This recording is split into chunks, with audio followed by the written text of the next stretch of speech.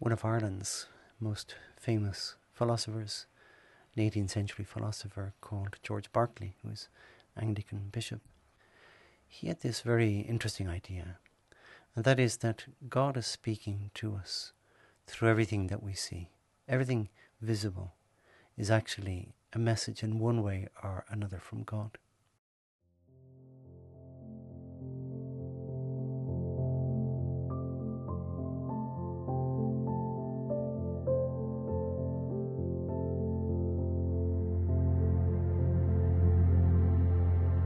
Now, perhaps that could be taken a little bit too far, but I think certainly when we see the seasons, even the day, that God is speaking to us through what we see, through the seasons, through the changing of the seasons, or through the fading of the day.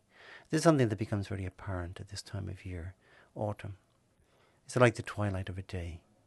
The day, no matter how long or how bright it has been, how colourful it has been, how lively, it fades into a twilight. When everything goes still, all the colours fade, the light is fading, we're thinking of the darkness coming. It's a very reflective time.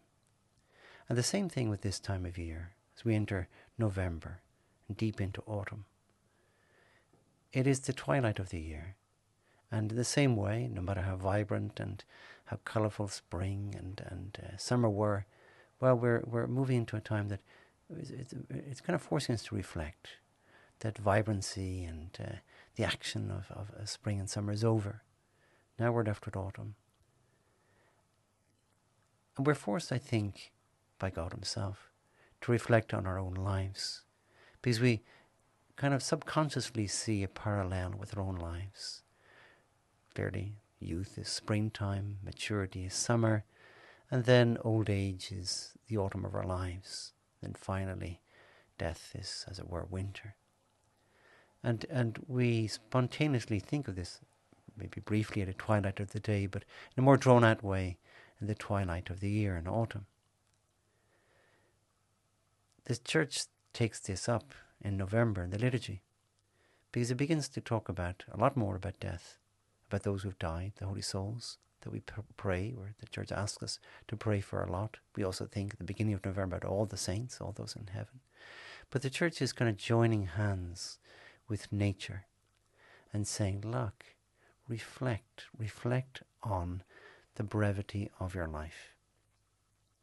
Reflect on the fact that you, like the daytime, which at the beginning is full of promise, in its maturity perhaps full of colour and vitality, but then as it slips into autumn, that colour and vitality fade. Which is not always a bad thing. We become more pensive, more reflective. And we think about the coming of winter, the coming of the darkness, the end of the day, the end of the year. We think about the end of our lives and death.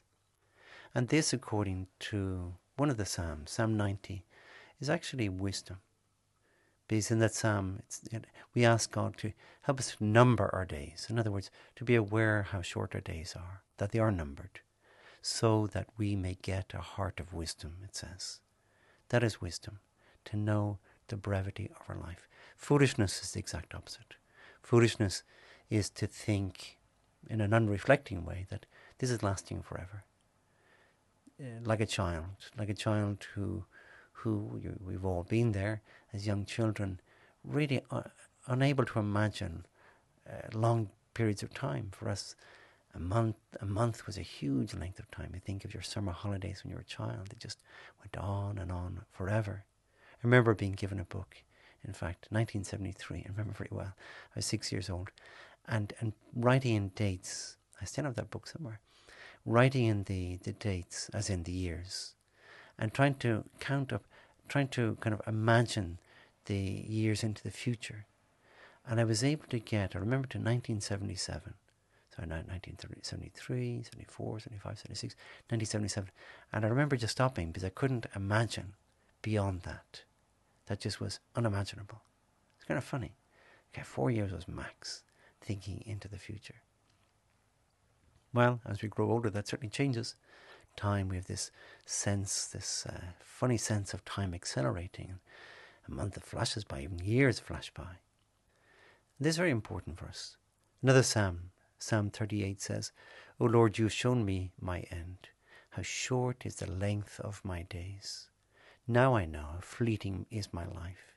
You have given me a short span of days, a mere breath, the man who stood so firm, a mere shadow, the man passing by, a mere breath, the riches he hoards, not knowing who will have them. So that is wisdom, to know that we and our possessions, our riches, are mere breaths, mere shadows, things that have hardly any duration at all, certainly in comparison with eternity, almost no duration. We have to think of this. We have to think of eternity. Now, what happens to us after our die? For the pagans, this was a great mystery. They knew that the soul could not dissolve at death. The pagan philosophers are very clear about that. It can't. It's spirit, and spirit can't dissolve into parts because it has no parts. So it exists after death. But it wasn't clear to them at all what happened after death. And the common opinion was that, well, we went into a shadowy existence, the underworld, Hades, a shadowy existence for forever, really. The church is much clearer, of course, because we have the great benefit of a divine revelation. The church teaches us this. It's in the Catechism. Each man receives his eternal retribution in his immortal soul at the very moment of his death, in a particular judgment that refers his life to Christ. Either entrance into the blessedness of heaven through a purification, or immediate and everlasting damnation. So it's crystal clear. It's almost stark. When we die, there's an immediate judgment, the particular judgment, and then hell for those who have rejected God mysteriously, or heaven, either through purgatory, purification, or directly.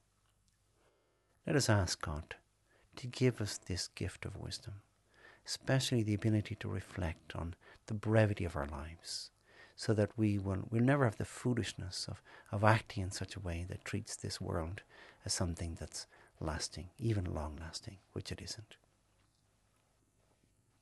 I give you thanks, my God, for the good resolutions, affections, and inspirations you have communicated to me in this meditation. I ask you for help to put them into effect. My Mother Immaculate, Saint Joseph, my Father and Lord, my guardian angel, intercede for me.